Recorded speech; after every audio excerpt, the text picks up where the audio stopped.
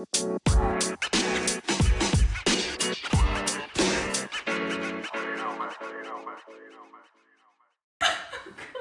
everybody. Welcome to another episode of Breakfast with Brokers. Today is going to be a blast. I've been trying to get all of these power women in a room together for a long time, and they graciously obliged because what the hell else are we going to do today, right? So I'm super excited for this podcast. We have a bunch of my fellow broker owners, and they all happen to be ladies. So I think it's going to be an interesting podcast, so we'll take it from there. Without further ado, here we go.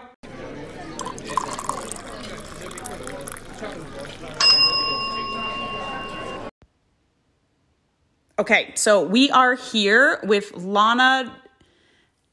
How do you pronounce her last name? Falchicchio. And she owns Boutique Realty here in Hoboken, Jersey City, and in Red Bank.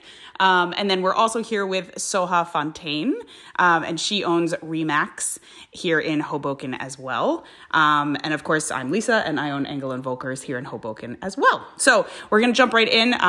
Lana, can you kind of give a little bit of background? I think it would be, we all have such interesting stories, so I think it'd be really interesting to hear a quick background on why you decided to open a brokerage, how you got into real estate in general, and all that jazz. Okay, so I got into real estate right out of college by chance. A friend of my father's, my dad owned his own business. He was in the car business. A friend of my dad's was from Hoboken and told me that I should get my real estate license. I did not want to get my real estate license. He said, if I pay to get the real estate license, would you get it? I said, sure, then I'll do it. So I got it. He was working on a building in Hoboken. I went to the building. He said, you're hired. I didn't even know I was on a job interview, and I started selling real estate.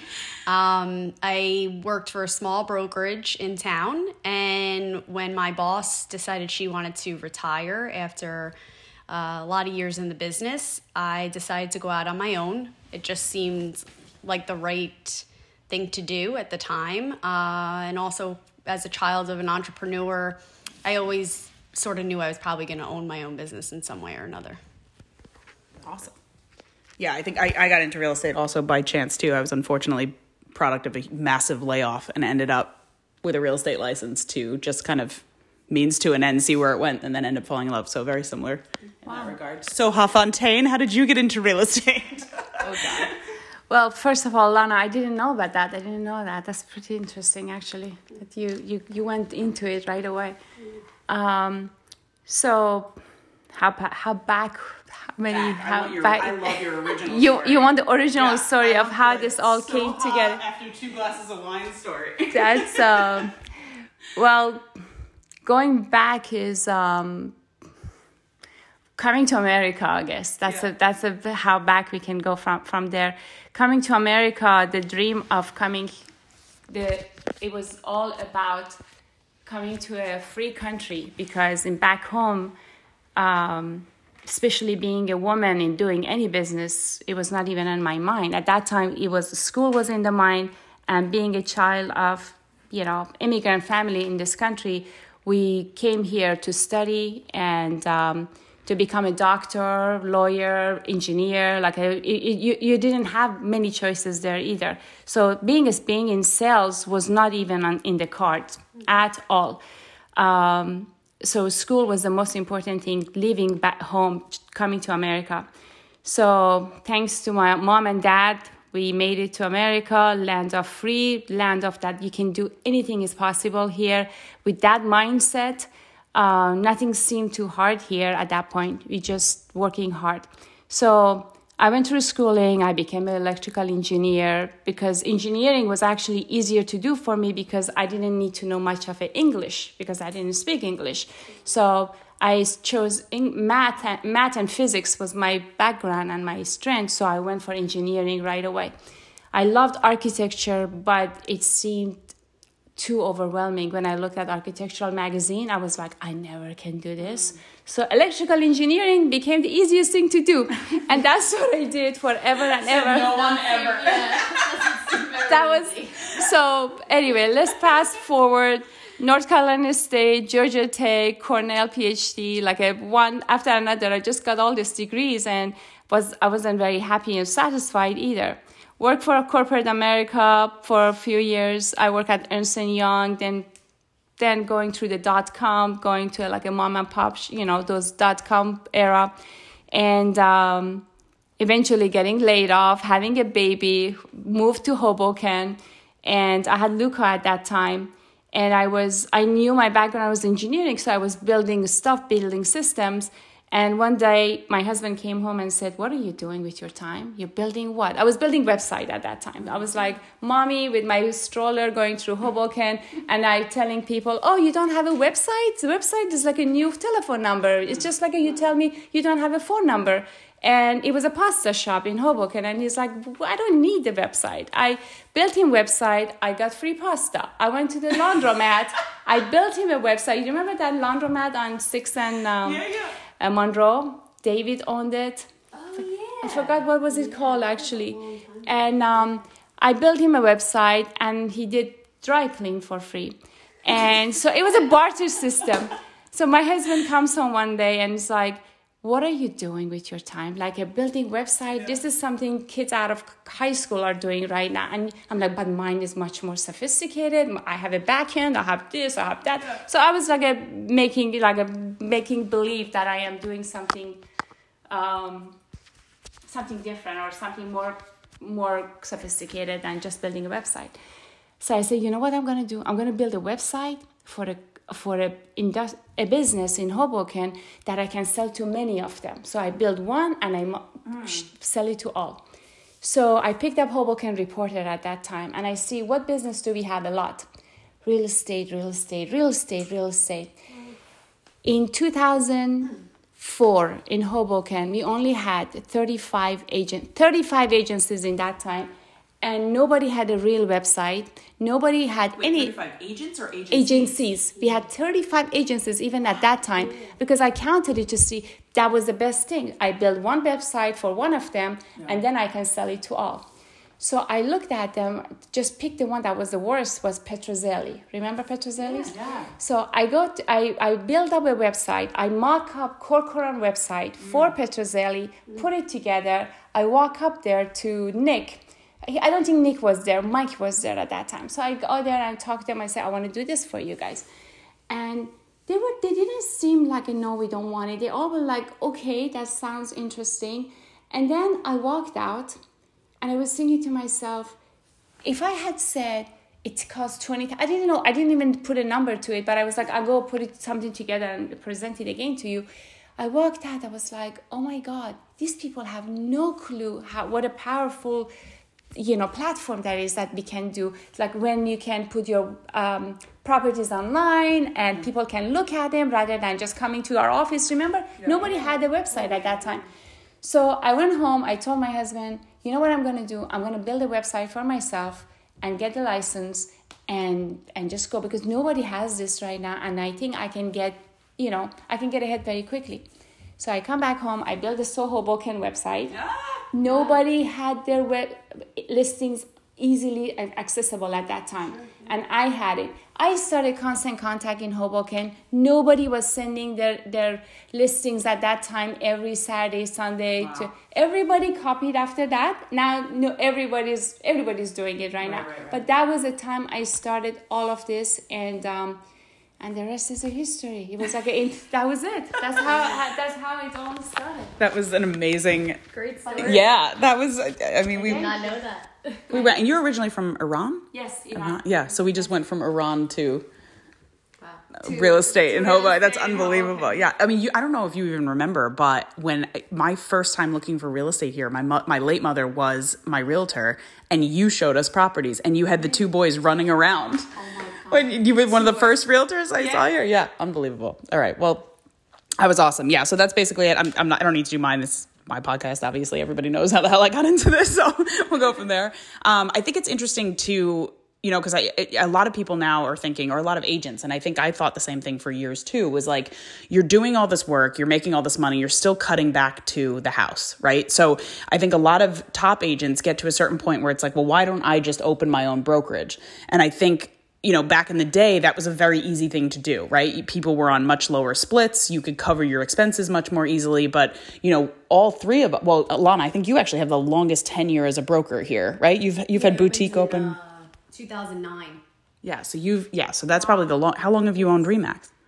It's almost 4 years now. Okay. And I'm on a year and a half. So we're varying degrees of, tenure as far as ownership is concerned. But what's interesting is like how we each got involved in switching to being an owner, because I never wanted to own my own brokerage. And then it was presented with, I was presented with an offer I couldn't refuse. And that's how I ended up with it.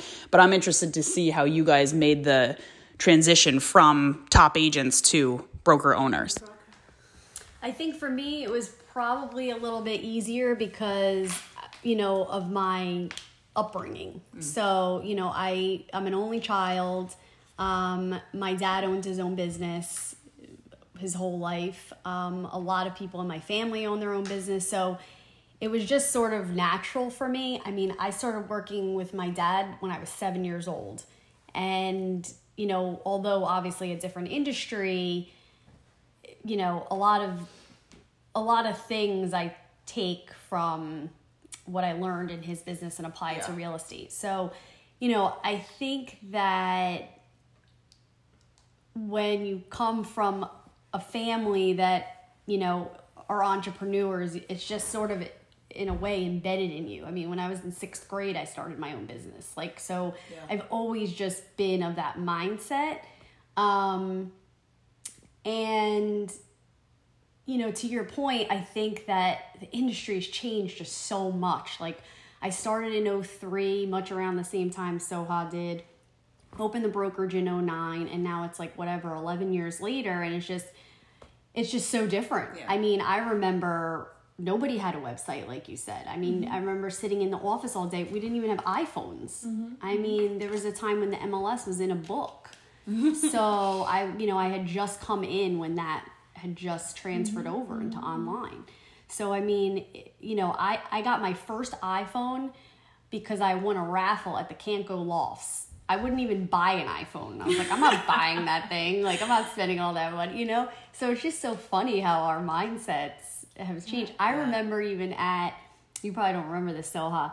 This was, probably 2008. So just a bad year, right, in general. But I remember when I told you it was at Rich Guess's Christmas party. And I was like, I'm going to open up my own brokerage. And you were like, you are out of your mind.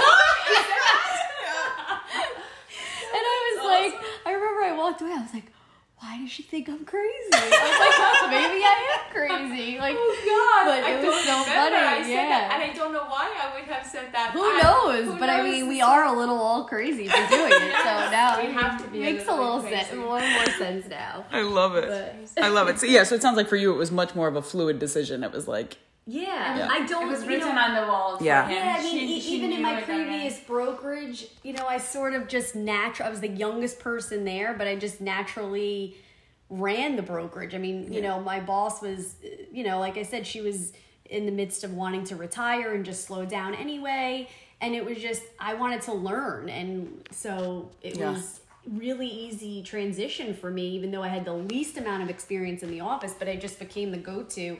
And then running her brokerage more or less for those couple of years, I felt super confident then on what to do. Even though when I actually physically did it, I was like, oh my God, what am I doing now? Yeah. Yeah. I mean, you both remember those calls the morning after I bought the company, and I called both of you. I walked around with Soha around the waterfront in Maxwell Place, weeping like an insane person. She's like, you're going to be okay. People must have thought someone died. And I'm like, nope, just bought a brokerage. Don't know what I'm doing. I'm actually, my whole family is entrepreneurs. No one had a quote unquote real job. And I wanted nothing to do with owning a brokerage. And then again, it was presented to me. But to your point, I think it is and this is, going off on a tangent. It's there's always that question you have with people that are business owners that are is this natural? Is it natural for you to want to own a business? Mm-hmm. Was it inevitable at some point because you have that in your blood and what you grew up with? It's for me, yeah. Yeah. Yeah. And I think no matter what I would have done, I probably would have been on my own in some way. At some point. Yeah. Interesting. How do you want to answer that question? Sure, yes. I never ever dreamt about it. I never ever imagined it. I didn't even want it.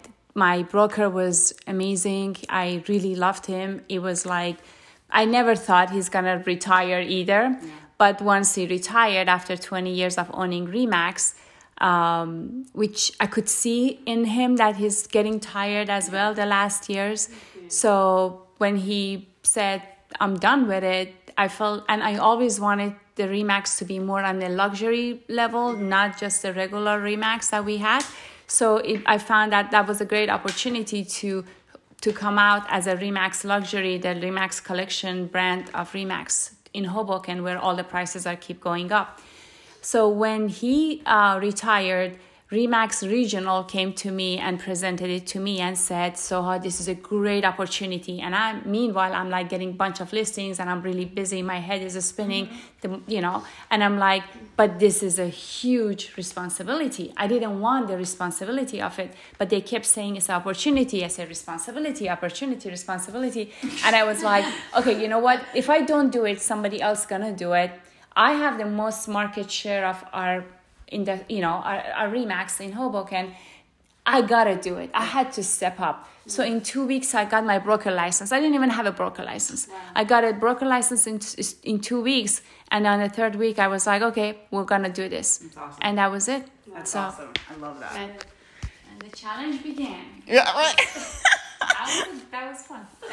This is actually a fun challenge.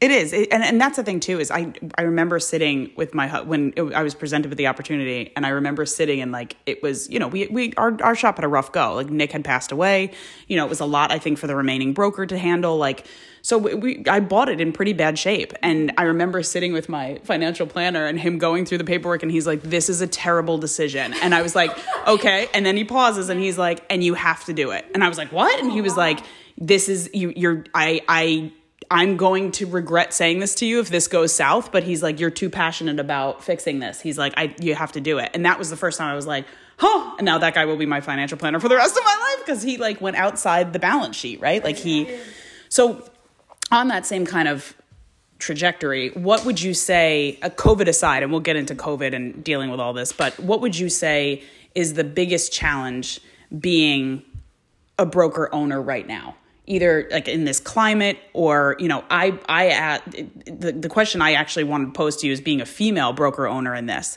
But I think it's pretty much universal across male and female. It's not an easy job to do. Our margins are way thinner now with, agents with these capping models and much higher splits being demanded. What would you say is the hardest thing about owning a brokerage? I think that, I agree with everything you said. The industry certainly has changed and, not necessarily maybe for the better on the owner side. So it definitely presents a challenge, keeping people, quote unquote, happy. I think one of the biggest challenges, though, as an owner, male or female, is probably it being a little bit lonely at times because, I felt for a long time I didn't really have anybody, until, I sort of, you opened RE/MAX and then you just opened your shop, and we were all friends maybe before when you were agents, but it's different. Yeah. And so I didn't really have anybody previously to throw any ideas or, hey, I'm struggling with this. What are you doing in your shop? And even, Jess. And so I think that, when Nick was alive, he was the one that helped me when I opened boutique. I was calling him for like the printer guy and this guy and hey, what do I do about this? And, I always said to myself, no matter if anybody ever calls me or anybody's ever opening a brokerage that I know, like I'm going to make sure that I'm there for whatever they need, because I didn't really have that, and then, he died, 5 years ago, whatever it is. And so in between that time, there was really I really didn't have anybody to talk to. Yeah. There was really nobody that ever, reached out or said, hey, give me a call, or hey, you want to grab coffee? I think that that's what's come out of all this now. And what's so great is that we can get together, and even though we all compete, we could still be friends, and we could still bounce ideas off one another, and it's not contentious and it's genuine. Yep. And we're really there to support each other, women supporting women, which, I think is hard in any industry, quite frankly. But, we're in a small town, and it's not easy, and not everybody is genuine, not everybody is supportive. And that, you and I talk about this all the time. I mean, I could go on we could have a whole podcast on how much you and Jess Ranieri, who owns Century 21, helped me when I needed this. But I think that to me was the most shocking is we're all competing against each other. We're all competing. And yet there's this underlying respect that I think that everybody has. And I think what's shocking is the people that don't get that. They don't understand that there's, if you're going to screw one person over, it's going to make it back to another person. And I think you touched on something that's incredibly important, and that, there's no way I would have been able to do this without having that community, with having the two of you, honestly, and Jess. It's important. And I think for females, the female mentality is so catty, I think, by nature. And it's so nice to see that that's actually changed. But I love that. Yeah. What about you? So what is the challenging part of this one right now? I think for me, because I was an agent for so long, it's 14 years before I became a broker, I still have a challenge in my head of how I am treating my office and become a broker. I still have a hard time on that line, because I feel being a broker is more the manager, managing people, expectation. And sometimes I'm having a hard time to look at them from that eye. I look at everybody as an agent eye. Does it make sense? Yes. Yeah. It's because multiple hats. Exactly, but I'm still an agent, and when you are an agent, you just think the broker makes all the money. What is another thing to you? What is another lunch? What is another dinner? What is another drink? That's in the smaller scale, right? Oh, what is another photo shoot for you? What is, can I add that? What's another $5,000 off the commission? Exactly. What is another $5,000 off the commission? What is, and you want to give, and you want to give, and you want to give. And that's, I think my challenge was one of, the other challenge for me is that I have to work on is I'm very amiable. I am personally, and then I also taking care of the clients. For 14 years, you making client happy, that's your job. Client services, best client service. So this is your mindset. Now you become a broker, you feel you want to treat your agents the same way you treated your clients. The agents become the client. Becomes a client. But that doesn't go away. It's a client goes after 16, do you agree? After 60 days, okay, I'm going to put up with all this BS that they're throwing at you. I feed my cat and, go open the door. We don't want to get there, obviously. Go air the place, turn on the AC, do this. You're selling it, you're out of it. Right. But with the agent every day, it's you don't want that anymore. You know what I mean? Yeah. So how do I balance that? That is my biggest challenge, because everything else, exactly. But everything else, I think, three of us here, we're not here for only today and tomorrow. This is a long game plan for us. Right. This is none of COVID, none of the stock market, nothing gonna be a challenge for us ever. Yeah. We're gonna come out. We're gonna figure it out. People still need people with great skills in their life. And this is still an emotional ordeal. We're not commercial. We're residential agents. Right. That emotion always is there. They always want to have us. And I think as a woman, we are a lot better servicing people. I see the best guys in this business, they give up. They can't put up with everything we put up with. And that's the patience. The patience we have, nobody has. And I think we're going to do phenomenal no matter what happens. But that challenge of how do I change hats, that's the hardest part for me. I mean, for me, it's recruiting. I hate recruiting. I'm just going to put it out there as a total blanket. When I took over, I had people come to me wanting to join. Literally, it was no, it wasn't even, they were I remember them on past deals being so nasty. And I'm And I remember corporate being like, what are you doing? I'm like, I can't do it. I can't have this person work at my shop. Like, so for me, it's like getting over that hump and just finding the people that I actually want to be there. And then like putting on that hat and being like, I know we were peers 20 minutes ago, but right now, is this payment okay? Like, I hate the whole concept. I hate it all. But it is what it is. It's part of it. Yeah. Because I think I was there where you were. Yeah. But right now, I think because you're just the beginning, that becomes that challenging. But very soon, once it's your mindset as well. Very, very soon, that is not a challenge anymore. Yeah. Because you're gonna focus on what makes us great here, why people join us, and that is just gonna answer all their questions. You don't even have to go there anymore. But I remember just saying, I don't have training enough for you right now. I can't hire you. Right. I remember the brand new agents would walk in. I'd be like, I'm sorry. And then they went to Jess's office, by the way. Jessica hired him. And I was like, and he turned out to be a phenomenal agent. And I was like, okay. Well, this just happened with you and I. That woman interviewed with me. She was lovely, but she wanted me to like be her mentor. Like, I was like, I'm going to be very honest with you. I can't do that. I don't have time for it. I have 3 new agents, which I swore I would never take on a new agent. Yeah. They're lovely people and they're killing it. But like at the same time, I'm like, I can't take on another one. Like I don't have, you know. I know you can't exactly. Yeah. And that's what I'm saying. Like eventually, when you have everything set up, this becomes no-brainer. Yeah. So that part of the recruiting becomes no-brainer for you. And that's the thing. I mean, I think that it's like, that goes back to like us all talking. And like now I'm definitely in that mindset. Like I would love to not sell in like 3 or 4 years. Like any lead that comes in, I'm happy to pass off to everybody else. Like I want to cut that back, you know? But that was because of a conversation with you where you were like, it's going to be hard to change hats. It's going to be hard to get to that point. And I realized very quickly, like the only way that the office does well and the office makes money is if I stop thinking about just my business.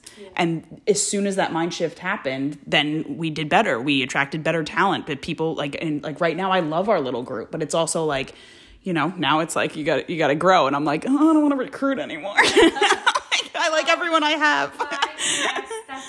That's a big challenge. Everybody told me I went through many coaches, and I said, how can you help me being top producing agent and have a phenomenal office that people want to join? And every one of them, including Mike Ferry, I went to Mike Ferry and I said, Mike, every coach I go to, they tell me it's not possible. I want a coach that tells me it's possible. Yeah. And you know what Mike Ferry told me? What? He said, by the next conversation we have, you should sell your office.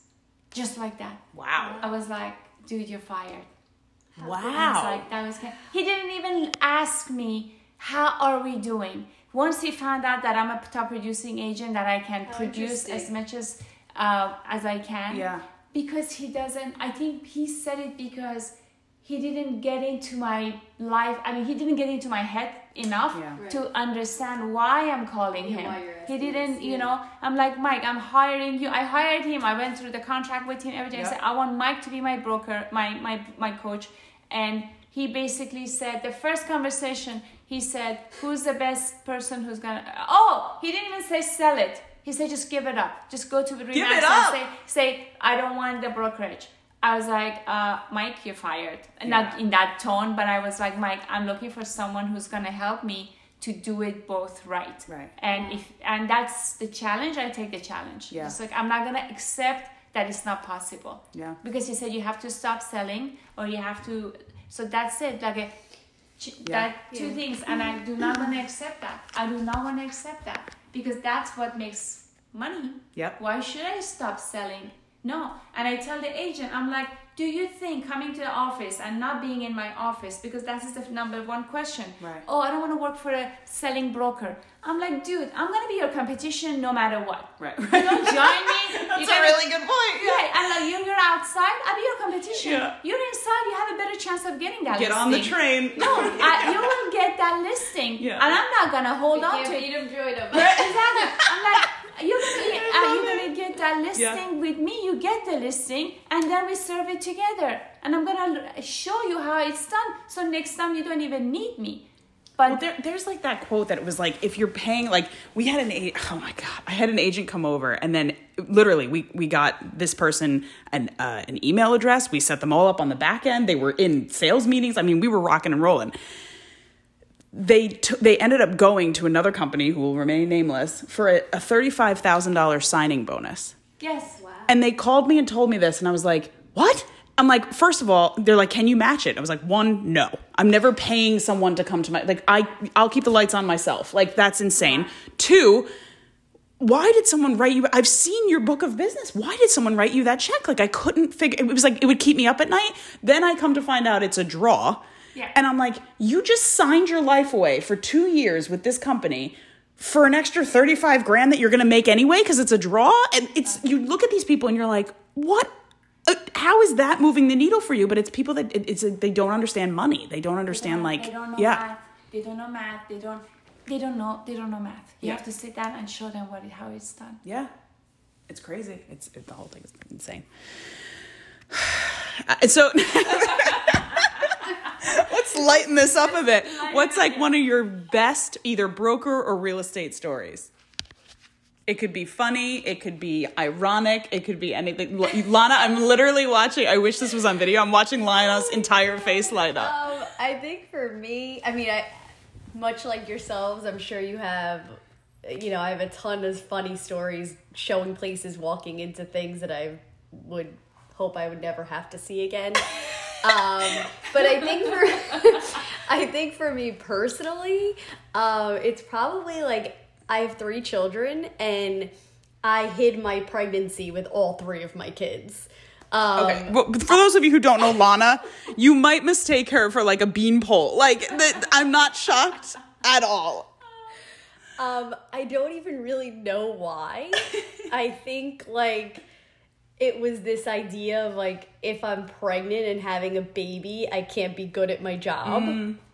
And so, I mean, I would hide it literally as long as possible. I mean, with my last one, who's 3 today, actually, I think I was like 6.5 months pregnant. I mean, I remember being pregnant with my first, who's 9, and I gave birth the next week, and I was in a 4th floor walk-up, and he was born in March, so this was literally like end of February, first week of March, whatever it was. I was past my due date, and I had a coat on, and I kept trying to close it, and I was doing a walkthrough, and the client said, "Are you having a baby?" Which in and of itself, like, who asks that? And I was like, yeah. And he was like, "When?" And I was like, well, it's sort of past my due date. I think anytime soon. Right now. I'm going to have it now. It's just, it's funny looking back at it, but, I don't even know why. I don't know why I felt that way, but I did. I would hide it from my office, from my clients, from, anybody in real estate, because I was scared. I was thinking, oh, well, the competition's going to start talking about me, saying, oh, she's going to be out on maternity leave. You're not going to have anybody to talk to, you know. And then my agents being nervous about it, and then my clients thinking I couldn't do the job. But how screwed up is that? But it's crazy. Like, I mean, that's a challenge for a woman in and of itself. I mean, you both have kids. I don't. But, like, that's a challenge in and of itself. Like, how? I mean, I laugh about it now, but at that point you're young, and you're just like you're criticizing yourself as well, and you're your worst enemy sometimes. Yeah, exactly. That's all in my head. And you have these amazing, gorgeous children that you have. Aren't your children they're beautiful? awesome. Oh my God! The last one I might kidnap. I almost had to bring him here today. Such adorable kids. What do you think was one of your... So, I was thinking about this before I came here. I was thinking about, which is, I'm always very proud of. It's not, oops, sorry, guys. I'm amazing. 3 realtors just went through that long without having our phones ring. So there is one thing that very quickly that I always, this is the moment that, like, the pride moment, I guess, of my negotiation skill, is that when I got a bonus on top of the commission from a patel, in Indian culture. Yeah. especially the Patel. Everybody knows it's nothing politically correct or incorrect. Even Indian people talk about it. They are very, very frugal. Like they negotiate on everything, even obviously our commission. And it was a listing. And I was negotiating so hard for him that he said basically, anything you get me, Soha, I'm going to give you the bonus on that. Anything out of this, over asking or whatever, I'm going to split it with you. Wow. Split it in half. So it wasn't that much, but I was very new in the business. I got him 3,000 more than what he thought he would get in that market. And he gave me $1,500. Wow. And that is the proudest moment for me, that I got that from a Patel. And if I give that story to any Indian client of mine, and they're like, no. And I'm like, That's not possible. that is not possible. But yes, that is possible. I'll never forget his name. Oh, that's amazing. Well, listen, I'm gonna go in a different direction and tell you a funny story. So because we have to wrap up, but I'm listing Mary J. Blige's house. We get the call from our New York office. We have Mary J. Blige. She wants to list with the owner. This is great. And now all of us in this room knew Nick Costantino. A lot of our listeners remember Nick Costantino. Very poised professional, like whatever. So we show up at the house. The whole staff is ready to greet us. We have the chefs, the personal trainers, the whole thing, the business manager, everything. We have our photographer and Nick Costantino and myself. And we start walking through the house. They're giving us this big formal tour. The house, it took like 45 minutes to tour. We go through the whole thing. We get halfway through the second level. And my photographer goes, where'd Nick go? And I'm like, what do you mean, where'd Nick go? And he's like, Nick's not with us anymore. I was like, what? And as we start walking through, other people are starting to notice. So I was like, we have to go find him. So he comes back. He's like, you don't want to know. And I'm like, what do you mean you don't want to know? And this is, okay, at this point, this was 4 years ago. So 6 years ago at this point. So I was still 4 years into the business. Not seasoned, but not too seasoned. He's like, you gotta stop the tour, like do something to like distract them and put them over here. I was like, all right, I'll ask to use the bathroom. And he's like, okay. I'm like, I'm sorry guys, like, do you mind if we use the bathroom? He's like, sure, no problem. I go with the photographer, we go back. Nick is sitting in Mary J. Blige's closet with her shoe collection. And he's like, I never told you this, but I love her. And I'd like whatever. I was like, you need to get up immediately. I'm like, stand up right now and get your stuff together. Like I did everything short of smack him across the face, but it still goes down as my favorite real estate story of all time. That is awesome. Well, listen, I mean, I know you have to get going. We got to wrap this up, and this is way longer than most of my podcasts, so we'll keep it going. But one last question, and then we'll let everybody leave. But obviously, COVID has thrown everything on our upside down. And the stuff that's happening in New York, I think will eventually come out here. We're obviously build ourselves on resilience and everything. And so I'm not, to your point, I'm not worried about us necessarily as businesses. But how do you pivot from this? How do you thank God we were deemed essential businesses, very far off. So we really only spent like 6 to 8 weeks not working. I think all of us I remember being on the phone with all of you agreeing to shut down our offices on like that March 15th timeframe. And now that we've been living through it and still closing business in it and, trying to get our clients through these properties as safely as possible, what do you think, I guess the question is twofold. What do you think changes now from the real estate industry? And what do we continue to do that we've been doing with COVID? Like, for example, I've always hated open houses. I don't think they're worth the time or anything for anyone involved. And the fact that there's much less of them now, I think is a good thing. But interested to get your take on things.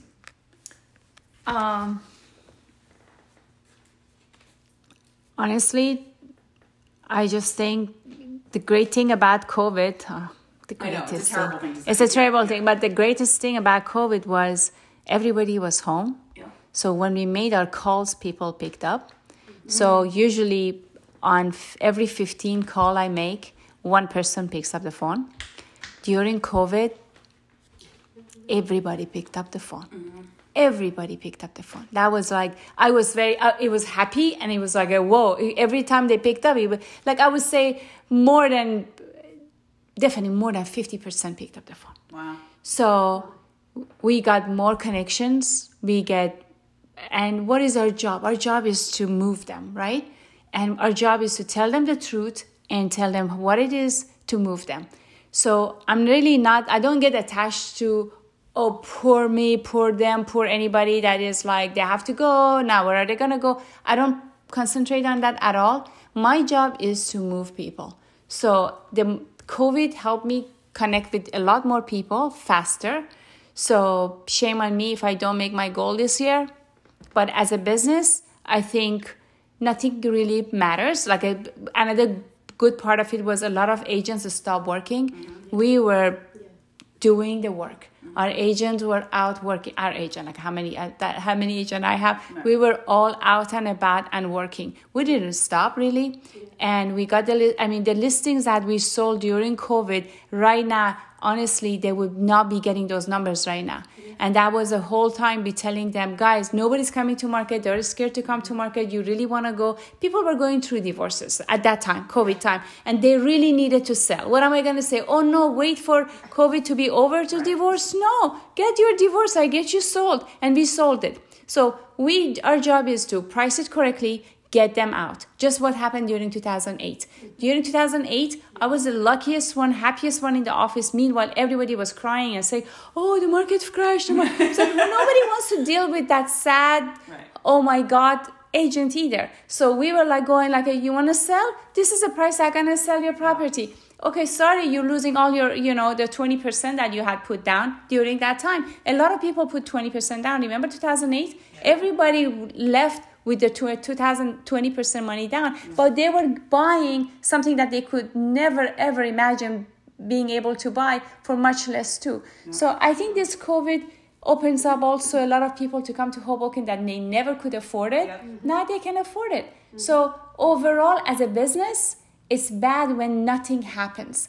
For us, as long as market goes up, we make money. Market goes down, we make money. It's just when the market doesn't do anything, it's not good for us. So I think it's all positive. No, I think you're right. I think you're right. And not for anything, like, and I think you guys both operate on a very honest platform too. Like, I'm telling everyone to, if you're buying right now, have a plan. Have a 5 to 7 year plan. If you're planning on buying and flipping in 12 months, well, no, you shouldn't be buying right now. Right. 900 units for rent right now. Oh my God, have you seen this? 275 2 bedrooms. I've never seen it ever like this. Yeah. I've never seen the rental market like this. I mean, there's definitely been highs and lows over the last 17 years I've been doing this, but I've never seen anything like this with the rentals. I mean, I think, Soha, everything you said is spot on. I think the first week of COVID, I'll admit I was a little nervous. That first week, I was like, oh my God, now what? And to your point, I actually remember thinking, I made it through 08. I can make it through this. Yes. Yeah. And in 08, so many agents left the business.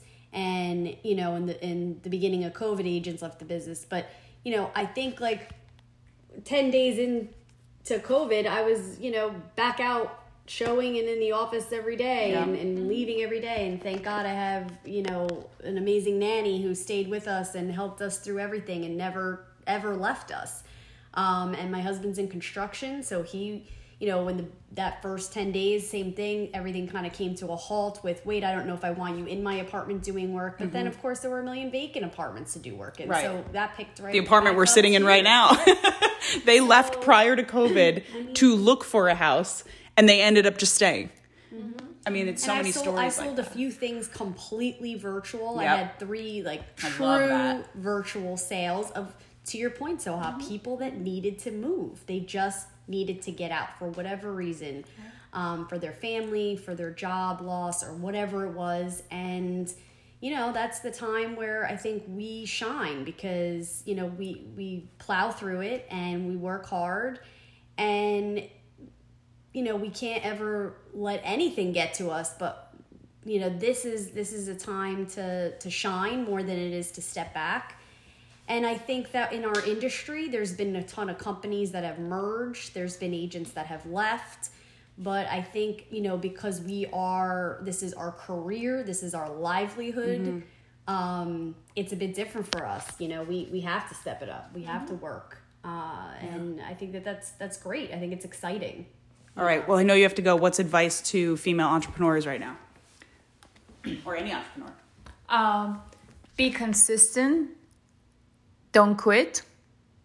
And we get used to anything in life. anything. We get used to eat well, we get used to eat bad. We get used to exercise, not go without it, or you can get used to be okay and not exercise, you know? So I would say get used to follow your schedule and be consistently, and that's the same thing. Everybody says the same thing. Be consistent and following a schedule is both the same thing, honestly. Yeah. And don't quit. It doesn't, nothing is, love that. Nothing can beat that. That's it. Yeah. Yeah. I think for me, I would say everything is temporary, whether it's good or bad. So don't take it for granted when it's good. And when it's bad, know that it's not going to be bad forever. And just, work hard through the bad and the good will come. And, follow your dream, follow your heart. If your heart is telling you to stop, not some coach, you stop.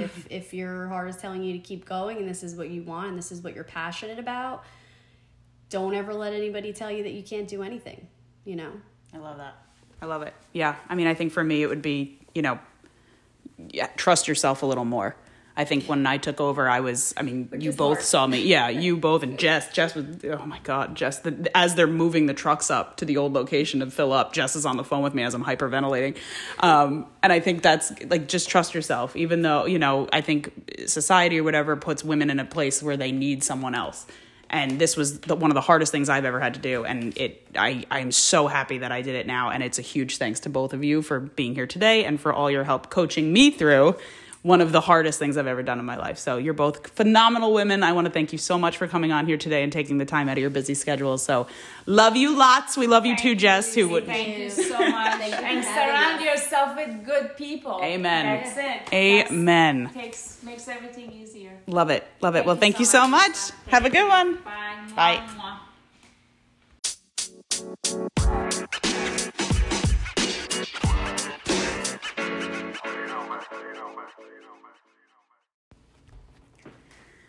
I just wanted to give a personal thank you to the women that were just on the podcast and the woman that can't make it today. These people, Soha Fontaine, Lana, her maiden name is Walsh. I forget how to say her name. Jessica Ranieri. These are women that pulled me up at a time that I desperately needed to be pulled up. And they reminded me of the strength that I have and the dream that I had and the fact that anything's possible. It's rare to be able to work with women like that who are not catty and are just out there to make sure you do something right. And so I will forever be in debt to them for their help during a really tough time. And I hope that this episode was helpful to any female business owner out there or anyone looking to get into business or any man out there looking to get into business. Because anything really is possible if you surround yourself with the right people. So I love you all. I want to thank you so much for your time. Live well, love more.